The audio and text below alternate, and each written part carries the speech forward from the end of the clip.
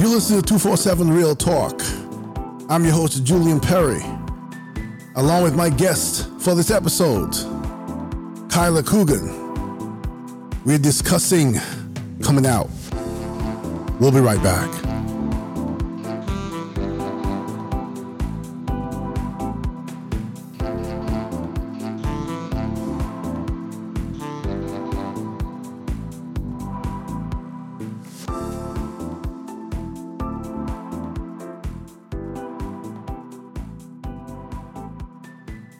So good evening, Kyla. Welcome to the show. Thank you for being a guest on 247 Real Talk. Thank you so much for having me. It's quite a pleasure. It's a pleasure. We've been trying to connect for a while to have this conversation for my audience and the world, and we're finally getting it together after that short season of the NBA that I know that you're quite engaged with. So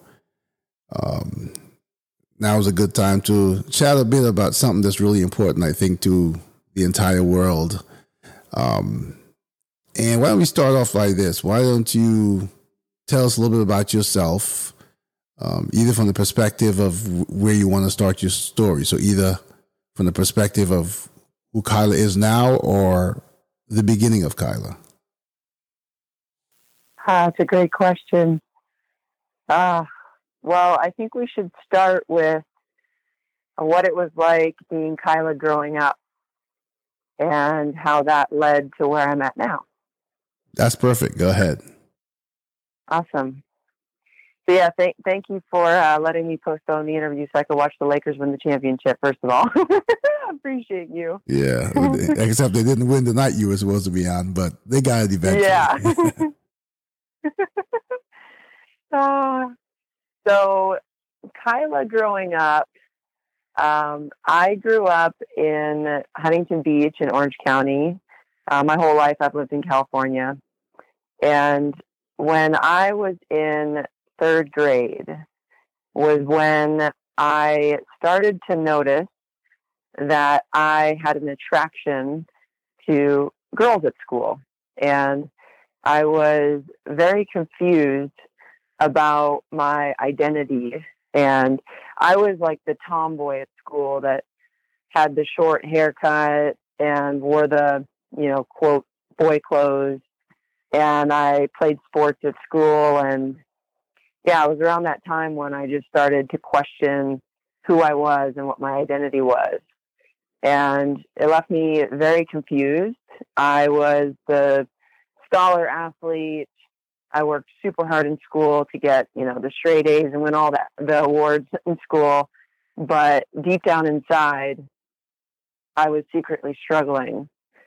And it was because I didn't really feel like I knew who I was. And so high school came and I ended up with severe acne. I had acne all over my face, my arms, my chest, and my back. And then fast forward to college, and I started having severe anxiety. When I graduated grad school was when I had a massive panic attack in a restaurant with my friends and was rushed to the hospital and felt like I was having a heart attack. And I ended up being diagnosed with generalized anxiety disorder. And that diagnosis happened 2.5 years after I came out with my sexuality. So I ended up hiding my sexuality for over 14 years, knowing it in third grade, and then waiting until I was 22 years old to come out to my friends and family. And what I didn't realize in my story was that the suicidal thoughts and the anxiety, that smacked me in the face years after I came out. And that's what I'm seeing as a common thread in the LGBT community, that there are a lot of mental health issues manifesting for people well after they come out. And so that's kind of a snapshot of my story. And now I'm a life coach, so I'm helping, the LGBT community really find themselves. I basically take them through a process of coming out, coming home, and coming alive. That's a great sort of summary of the entire embodiment of Kyla. So let's go back a bit, because I think that there are many questions that the audience will have, and there are many parts of the story that they'll want you to fill in as if you're willing to fill them in. Let's go back to school. So you're going through this realization that at that time, I guess you just feel like you're different. You know, society, basically has a dominance in one way, and you're looking at yourself and you're saying, wait a minute, I feel differently. Mm-hmm. Were there other children around you? Two questions. Were there other children around you who you think noticed that, maybe a best friend or something? And did you start to recognize others like yourself among your peers?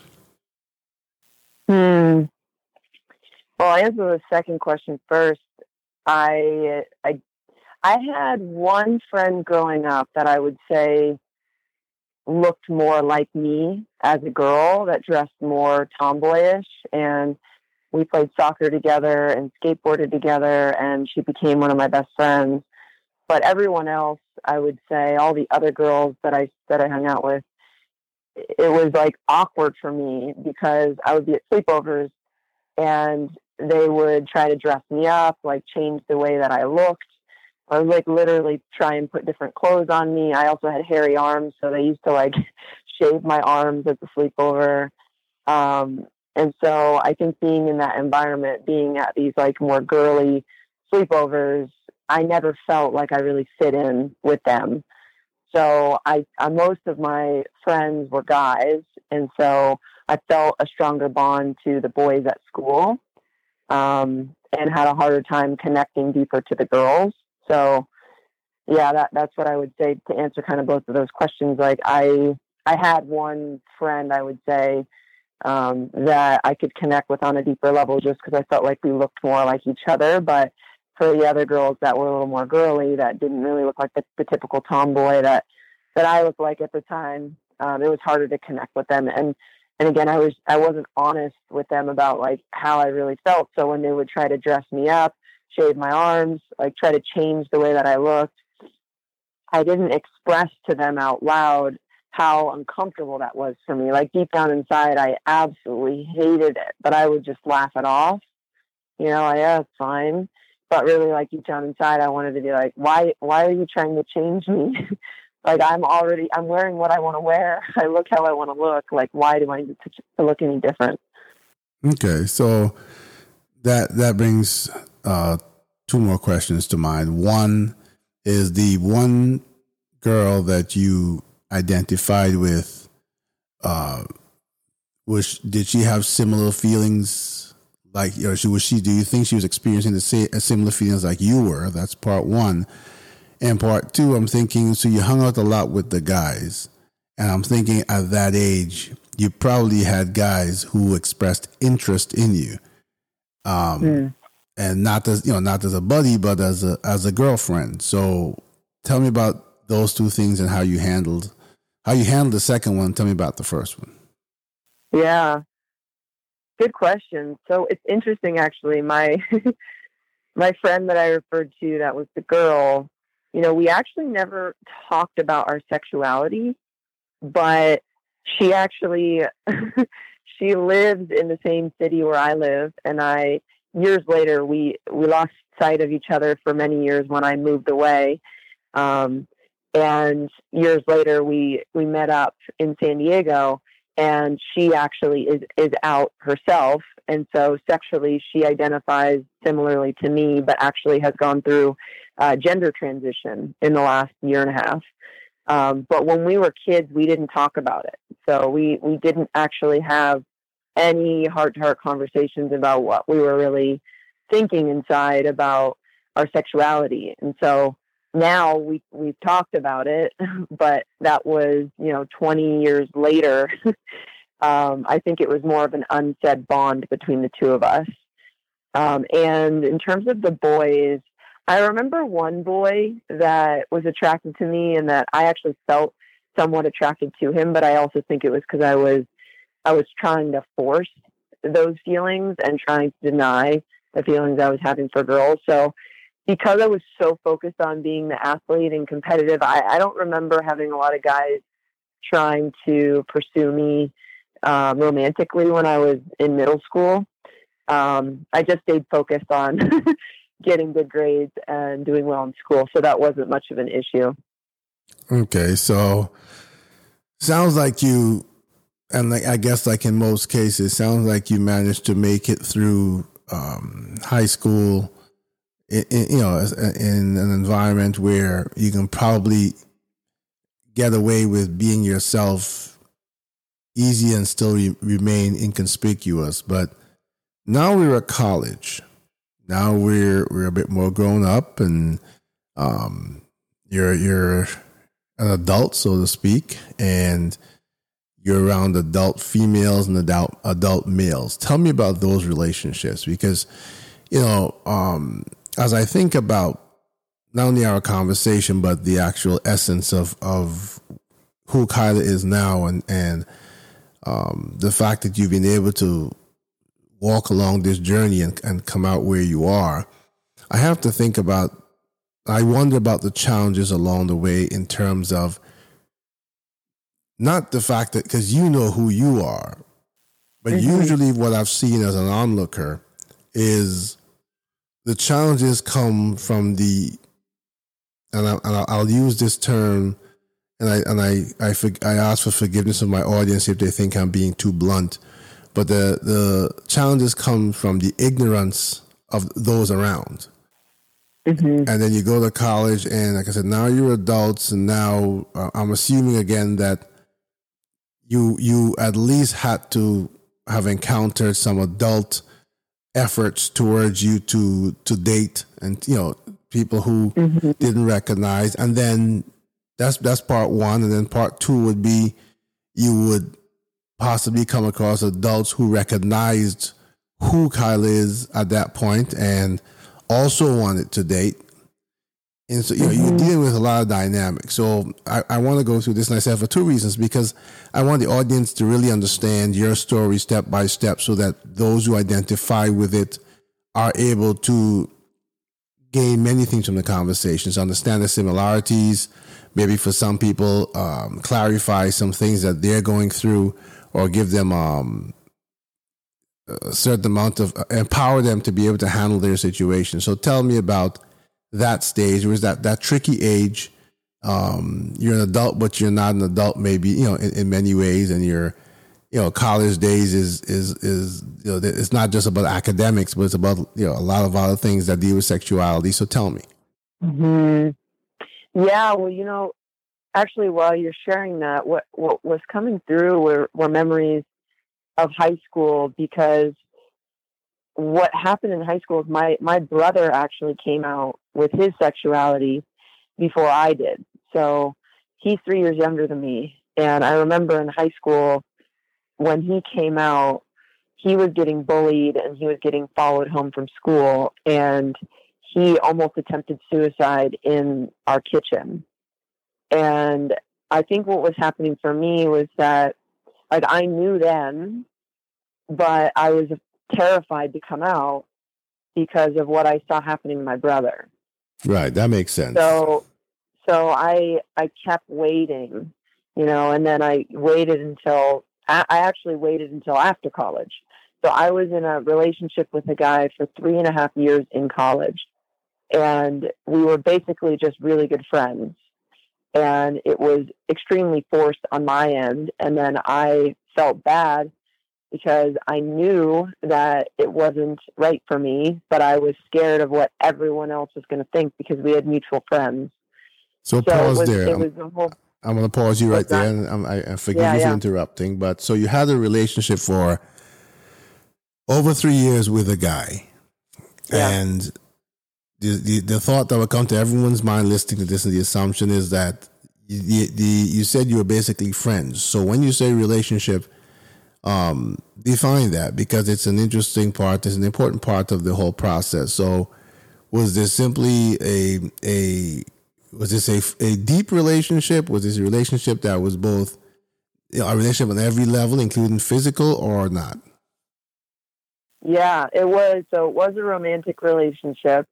We were in a committed relationship, and it was me trying to force being with a guy at the time. I think I would say I was attracted to him, but it was a more of a friendship connection. And so like sexually things were relatively forced on my end, and I just kept hiding it the whole time. And he's an incredible human being. He's actually still someone I stay in touch with as a friend. I care deeply about him, and he treated me very, very well. But the entire relationship was forced. Like my friends, while we were together, used to ask all the time about sex. Are you guys having sex? Are you guys having sex?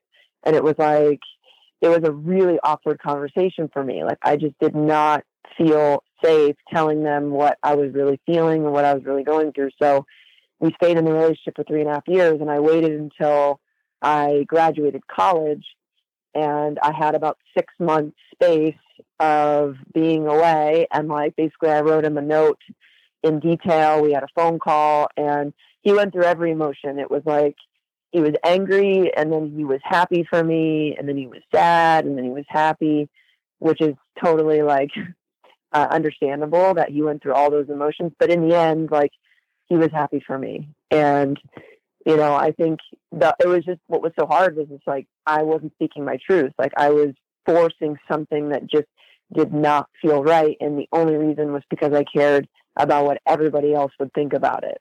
So I was in like a people pleasing mindset, which is what most of the LGBT community is living in, either a state of self-sabotage or a state of people pleasing and not speaking their truth because they're scared of what people are going to think about them. So do you think that to a certain extent, I mean, things worked out for you, you know, in the way they did with him, but do you think to a certain extent you got off easy because it would have been a much more difficult conversation face to face?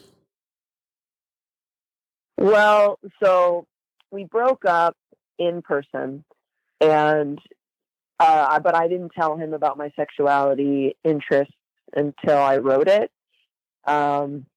So I think if I could go back, I would have loved to redo it and be in person with him. However, you know, I handled it the best way I could at the time, and it was extremely uncomfortable just to even come out with my sexuality, to have to even like announce that and like tell people that. Like it's the most uncomfortable thing I've ever had to do. And so I just did what felt right for me, which was break it off, you know, in person, and then take some time to reflect and write. And we did have a phone call about it. And so it was the letter and the phone call. But, you know, obviously if I could go back, I would have done it in person, but I don't think I was ready. I don't think I was ready then. And was that the only relationship, you know, to that level with a male, you know, before coming out? Yes, I had gone on dates with other guys in the past, but that was like the longest relationship that I had. Okay, so let's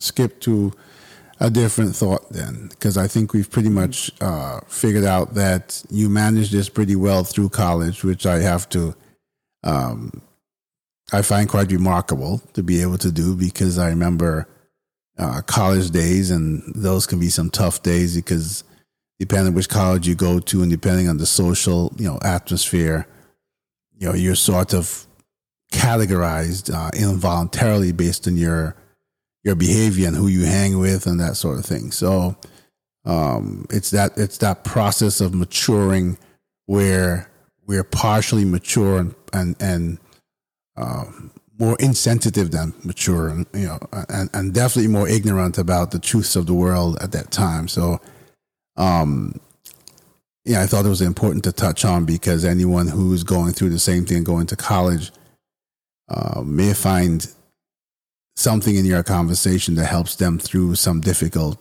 you know, a difficult passage. Mm-hmm. Now, well, before we go on, so is there anything else you want to share about your college years that you think would be empowering or helpful to someone facing the same challenge?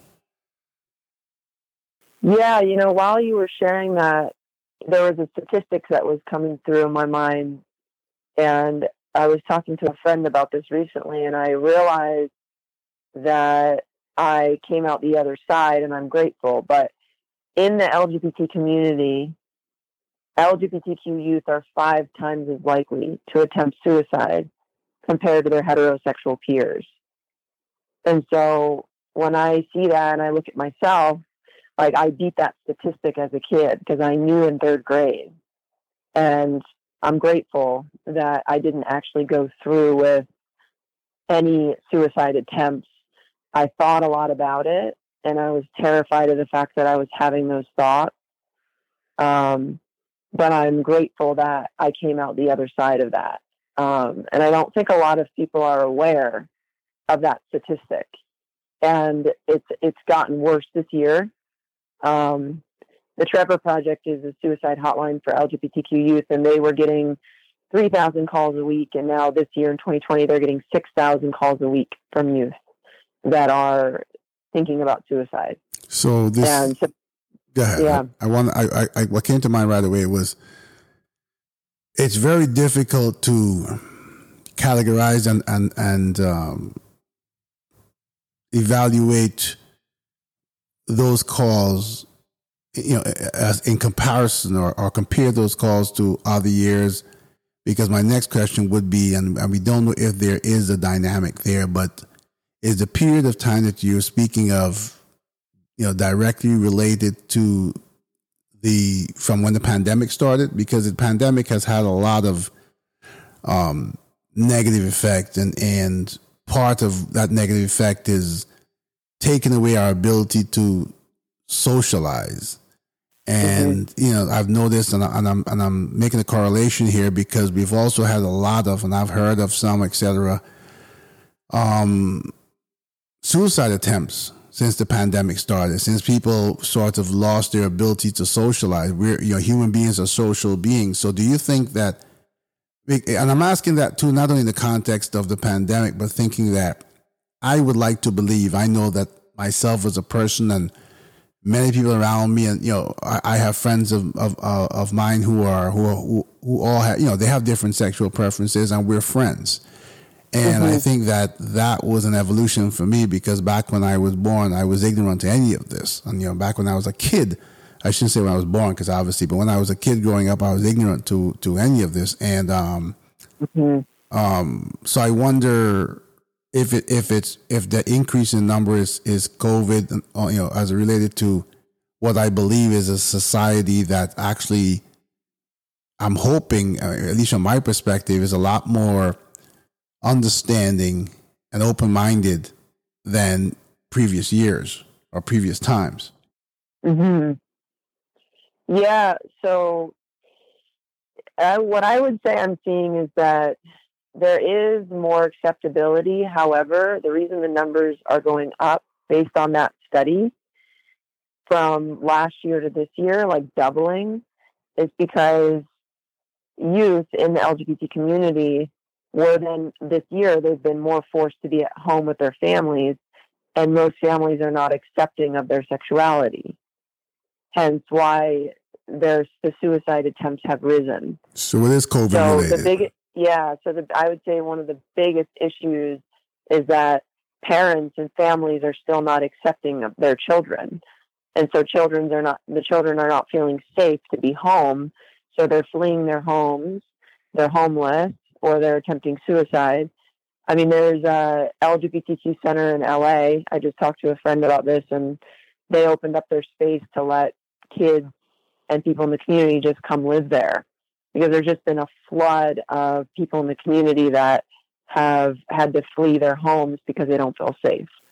Yeah, that's pretty sad. That's sad and I have to tell you that some people my upbringing is a bit what we would call old school. So I can definitely tell you that my parents, my mother's deceased, but my parents are older. This is not something that they would ever identify. They're from a different generation. But I find my challenges, I think in certain ways, I think that I'm very fortunate and blessed, because I think that even though I didn't walk down any similar path that you did, even though at the same time I would like to think that if I had fallen into that, or that category, or if I had experienced what you experienced, or one of these kids are experiencing, that my parents, the fact that they're very old school initially might have felt blindsided or whatever, and go through all the normal emotions just as your boyfriend or ex-boyfriend did, etc. But I would like to think that ultimately the most important thing would have been, I'm healthy, I'm alive, and I'm their child. Right? Yeah. And it's sad to hear, because, and this, I say this to, in my perspective of it, and as I share with the audience, I think that one of the worst things we can be, and I have evolved. I was not always, open-minded. I was not always, where I am today.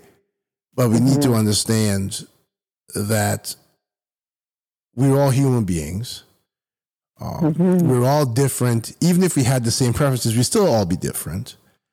And, I find it really not just upsets me, and I hate to say this, but it kind of angers me when I hear you talk about parents that kids have to run from, that kids are not accepting, because at the end of the day, we're the vessels through which life is formed, but we don't create life, so to speak. And, to have a child, and you owe that child unconditional love. And I think that we, the weakness that we still have, because I'm gonna push this conversation a little further because of where we are right now. We're in a society at this moment, while we're recording this podcast, that's completely captivated by the election that just occurred. And there's not much, because of the fact that I've done many podcasts, I've heard many opinions. I would like to think I've grown as a person.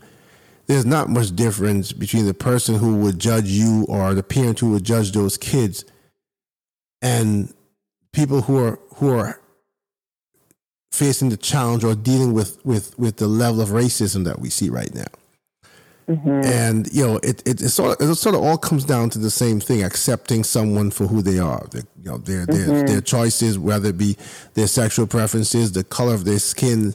And I say this because, as I've friends of mine have explained to me, and as even you having this conversation of what you went through, and you found yourself in third grade, feeling different and going through these changes and these thoughts.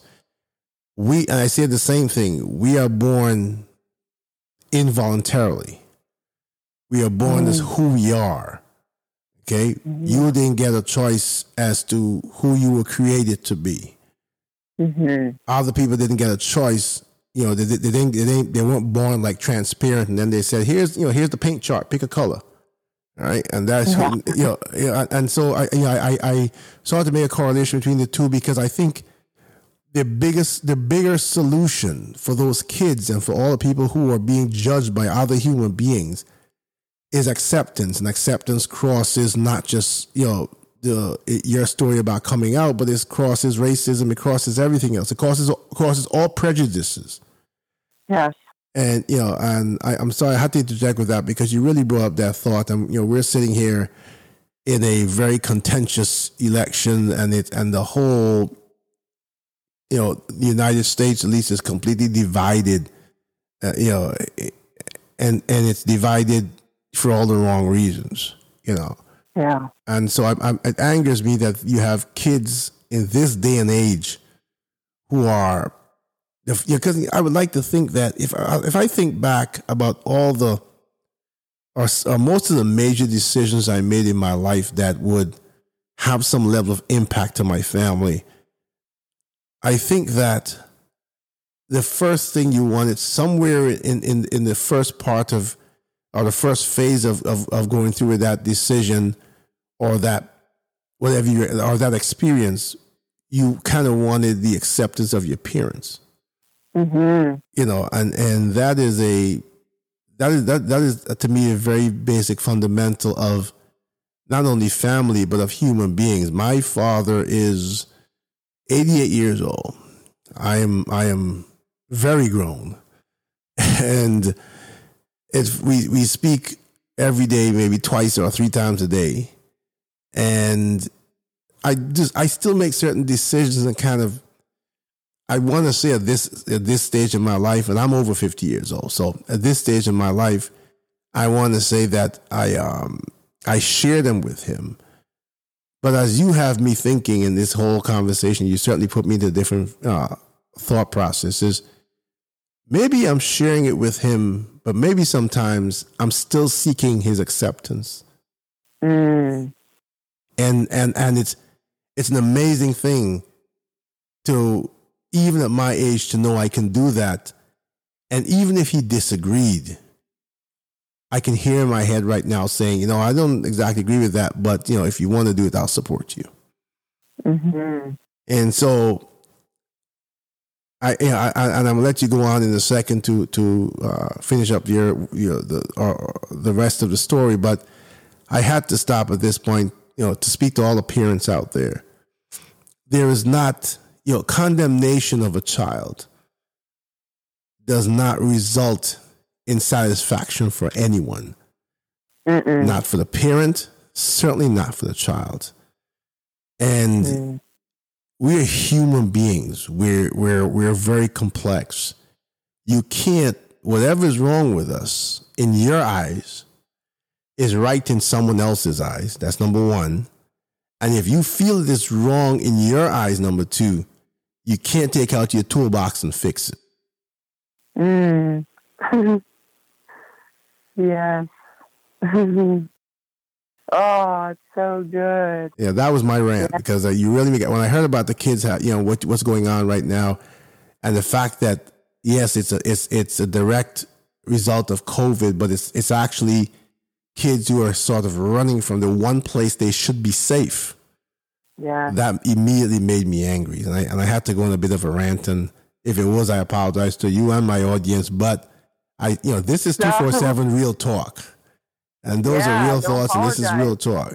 So anyone who doesn't like it, I don't even want you to apologize. I'm like, let's go, bring the fire. We need parents to hear that message. Yes, like, it's ridiculous that you have someone that shares your DNA and your blood, and and I'll say one more thing. I'm sorry, but it came to mind again. I have to think sometimes that, not sometimes, but I'm pretty sure that for every parent, and I'm going to put them on blast, so to speak. For every parent who is unwilling to accept their child, irrespective of, there's nothing wrong with that child. That's the parent that has the problem. Yep. Yeah. Okay? There's no way that I will let my child, you may have, and don't get me wrong, you may have a parent who has dreams for their child, especially parents who come from an older generation, and their own preconception of who their child should be, is sort of shattered in their world. And we're being real here. It's sort of shattered in their world when they learn that their child has different preferences. That's a human emotion. That's a normal reaction. But I gotta say this to all those parents: get over it. Mm-hmm. You will accept it as an initial reaction. Okay. We'll even understand that even the most loving parent, in that moment of reacting to this news and trying to deal with their emotions and everything else, and maybe their own broken dreams, because a lot of parents want to live their dreams through their children, that they go through exactly what your boyfriend went through: anger, this, that, whatever. At the end of the day, that is your child. And I'm not going to let my child run out in the streets, and next thing you know, I'm burying my child. That's not going to happen. So, if and the funny thing is, if we sort of look at our own lives, the same parents that are judging, if they look at their entire lives from as far back as they can remember, it may not be the same issue, but they probably have a lot of things in their own lives, as we all do, that, as we say, skeletons in the closet that we want to leave there, so that if someone judged us on, we would probably be a disappointment to someone else. Yeah. So, for all those children, I pray that they find some sort of shelter and protection in what you and your organizations and all that are offering. But I will not That's a substitute. They need to find that at home, and it needs to be made available at home. So, go ahead. I'm done with my rant. Go ahead. Thank you, thank you so much for the message and bringing the passion and the fire behind it, because the message does need to be heard, because these kids do need to be accepted. And I mean, when you look at it, these kids they're just having feelings. It's just a feeling that they have, like, and they don't have control over all the feelings they're having, like I didn't have control over the feelings I was having towards girls. I couldn't change that about myself. I tried for many years and tried to force something else. And all of that forcing is what caused so many health issues for me. Right. So, and I'm grateful that I had parents that were accepting. So that is one thing that I will say, is that my mom and my dad were very, very accepting of both my brother and I. In fact, my mom used to go to his middle school, my brother's middle school, and fight to get the kids in trouble that were following him home and writing notes on his back. And there were like a ton of police reports that she submitted. So my parents really fought for my brother when he was going through everything. So I'll say that I'm grateful, and I've seen what it's like to be able to go home and not be safe to talk about. But even with that, like it was still so uncomfortable to come out with my sexuality. So I can't even imagine these kids that are going through this right now that do not feel safe going home talking about it. That takes it to a whole other level of not feeling safe. And I could see why these kids are attempting suicide or thinking about suicide. Yeah. And I mean, that, as I said, for my kids, I think, as any parents, again, I have, you sort of go through this, these daydreaming moments, like my son, he's going to, when he grows up, he shows his interest now, he's going to be this, he's going to be that. And, I mean, if a child comes out and tells you differently, yes, let's be real, it will shatter you. It will shatter you for a moment. It will shock you for a moment. It will take a moment to step back. But I'm not sure it's any different than my son, my son going out and I get a knock at the door and they say, he just shot 2 people. Okay. Let's be real. Or so all of a sudden it's shattered again. My son was never like that. What happened here? Or something else. You know what I'm saying? It's we at the end of the day, I remember I'm thinking back to situations where I've gone maybe on a jury and I'm watching a situation where there's a child, 21 years old, I think was the last one I remember, who was going on trial for murder. And it was pretty vicious murder too. And I would have to think the way they laid it out, premeditated at that. And yet, when you looked up in the courtroom in the corner, there sat his mother. Now, and for the time, I didn't end up on that jury, but for the times I went there, several days I went, every day, there sat his mother. And every day before they took him away, if I remember correctly, she was able to hug her child. So here you have a child who's, she probably had dreams of him. Everybody, many parents, you got the son, he's going to be a football player, or he's going to become president of something or something like that. And here he is sitting in jail for murder and I do believe that, that he was convicted, and I read about it after, and the sentence was life. And here you are, this mother did not give up on her child for 1 second. Now, her dreams had to be shattered. I would think she probably cried every night. I would think that she went through feelings of anger and dismay and whatever, and she processed that. And I think to see her there every day and to see her hug her child every day, I had to think at the end of the day, after being angry and crying and throwing things at the wall and this and that or whatever, it all came back down to that was her child. And that would always be her child. And she would be there for that child. He had to live with the consequences of the decisions he made. But she didn't seem like, even in those dire circumstances, she did not turn her back on her child. And I think that if she could have done that, there's no excuse for any of the parents who have those children running from home, going to, to find shelter elsewhere because their parents can't have a conversation, can't be accepting of. And accepting of does not mean agreeing with. It simply means accepting that is who your child is. Yeah.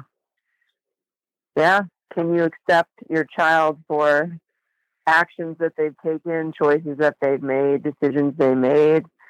It's a lot of it is, it's a reflection, right? It's like whatever their child is doing is really a learning opportunity, not just for the child, but for the parent. Can they accept whatever has occurred, right? Right. So, yeah, what you were sharing is really powerful. Thanks for sharing that. Well, I wasn't, and I probably have friends who went to school with me when I was a kid who were like, really?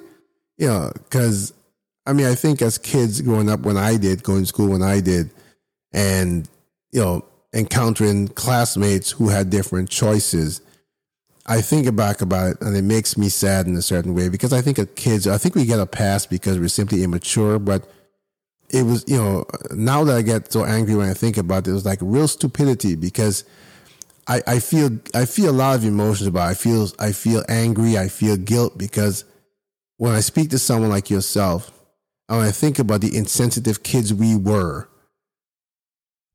when you explain your situation, I understand how our stupid comments and our actions must have made that child feel.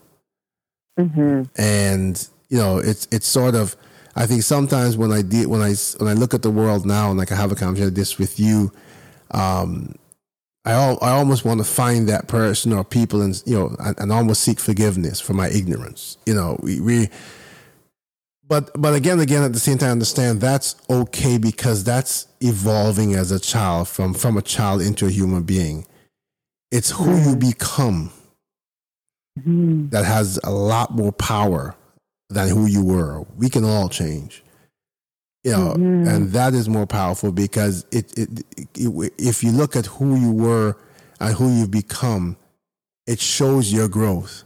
It shows your acceptance. It shows your understanding of humankind. It shows your understanding of just like how none of us has the power to say that tomorrow morning we will still be on the face of this earth. None of us. And we don't ever put it in that context to realize that we want to have control over certain things. We want certain things to be a certain way, but really and truly, we have very little control. You look at people who are dealing with the LGBT community and racism and all these things, and they fail to understand that whatever they have this concept of power and control actually doesn't exist. Mm-hmm. I'm old enough now to have, got up many mornings, woken up many mornings and got a phone call and said, guess what? This person is no longer here.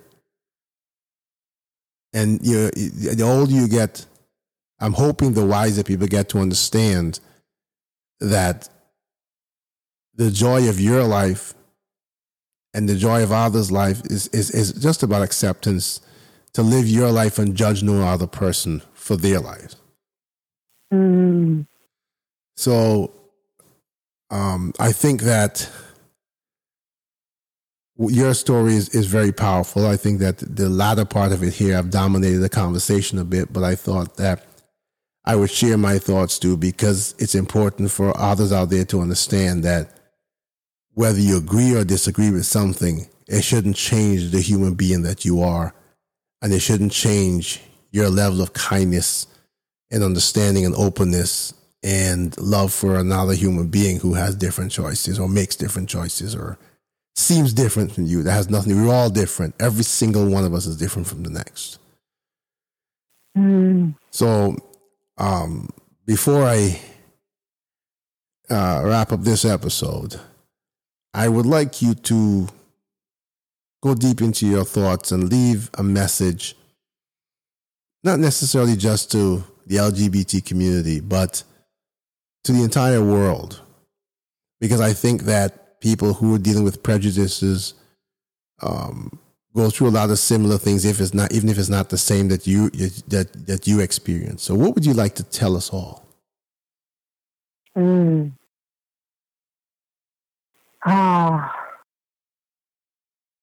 Well, I went into this very briefly about the process that I take clients through, which is the process of coming out, coming home, coming alive. And that was the realization that I had, was that process of coming out, coming home, coming alive is actually not just the process of the LGBT community, but it's a human life cycle that all human beings experience coming out in some capacity of their life. It could be coming out and starting a whole new career. It's really any area of our life where we feel like we are ashamed of something about who we are or a decision that we've made. And we are all on the journey of trying to come home, to feel at home, to feel safe and secure within ourselves. And that third stage of coming alive, it's really what I feel all human beings are striving for, is to feel fully alive in every area of their life. And so what I would like to leave people with is to really do the things that make you come alive. It's Howard Thurman, his quote that really landed for me years ago. And it really is that. It's that what's most important is that all human beings are doing the things that make them come alive, because that's really what the world needs, is people who have come alive. And so what I try to do with my days now is I try to structure and plan my days in a way where I am coming fully alive, like going on adventures and following that, whatever that calling is that makes me feel the most alive. And so that's really, I think that would be the message just to leave people with, is do the thing that makes you come alive. And that is great. And I think that is so important, because as the world goes forward, I mean, and I'm sort of going to end on this note and add some additional weight to your message. We have gone through something that most people, I would think, there's probably one or two left in the world, because I think the previous pandemic was something around 1918. So you'd need to be, 100 and something. But most of us are going through an experience that we've never gone through before. Mm-hmm. I'm in New York. I drove by hospitals where there were 18-wheeler trucks outside the hospital, the trailer, and the trailers were filled with bodies. We need to understand that exactly what you're saying is so important, because life is, as we say, life can be long, but life can be short. And while we have it, we need to live it, and live it as who we are, not who someone else wants us to be, because there's no need to impress anyone. At the end of the day, we were, like I watched this show, NCIS Los Angeles. Mm-hmm. And there's a character in there that's the head of the office. I think her name of the show is Hedy Lang. And I heard her say to someone one day, none of us gets out of here alive. So while you're here, live it, love who you are, live to the full potential of who you can be, and don't let anyone else steal a moment of your joy, because they're simply not mature enough, or I'm seeking another word in my head, but they simply can't come to terms with your life. If they can't, there's nothing wrong with you. There's something wrong with them. And to the parents out there, again, I'm going to make one more plea. If you have a child who is struggling with anything, not just their sexuality, but specifically I want to say their sexuality because, this is the Kyla Coogan coming out story. Embrace that child. Figure it out as a family, but never let that child feel that they cannot come home. Because what awaits them out in the world without the parents who are always the protectors is far worse than anything else that they can experience. Kyla, I want to thank you so much for being on the show. This is the first of its conversation of this kind, but this is 247 Real Talk.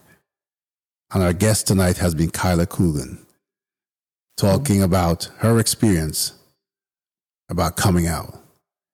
Before I go, do you want to leave any information, any resources that people can seek if they need help? Yes, thank you so much for having me. It's been an absolute honor to be here and have this dialogue with you. And if anybody would like to connect with me, you can check out my website at Kuyla.com. That's Cuyla.com. You can also find me on Facebook and Instagram, CuylaCoogan. I would love to connect.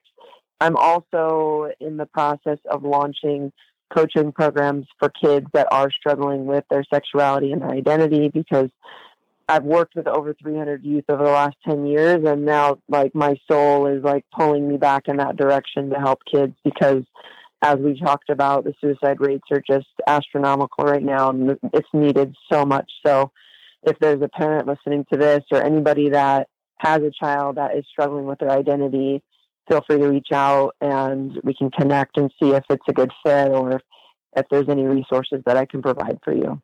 Fantastic. Kyla, thank you so much, and keep on doing what you're doing. Thank you.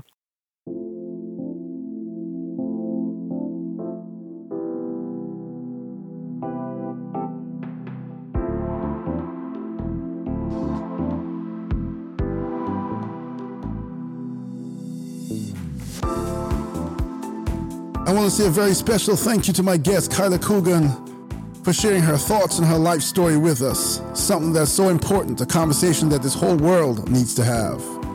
I also want to say thank you to my audience and my supporters who continue to support 247 Real Talk.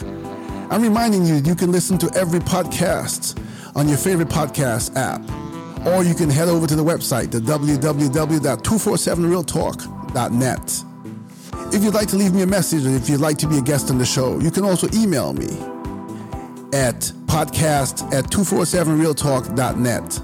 That's podcast@247realtalk.net. Until the next time, accept each other and be good to yourselves and each other.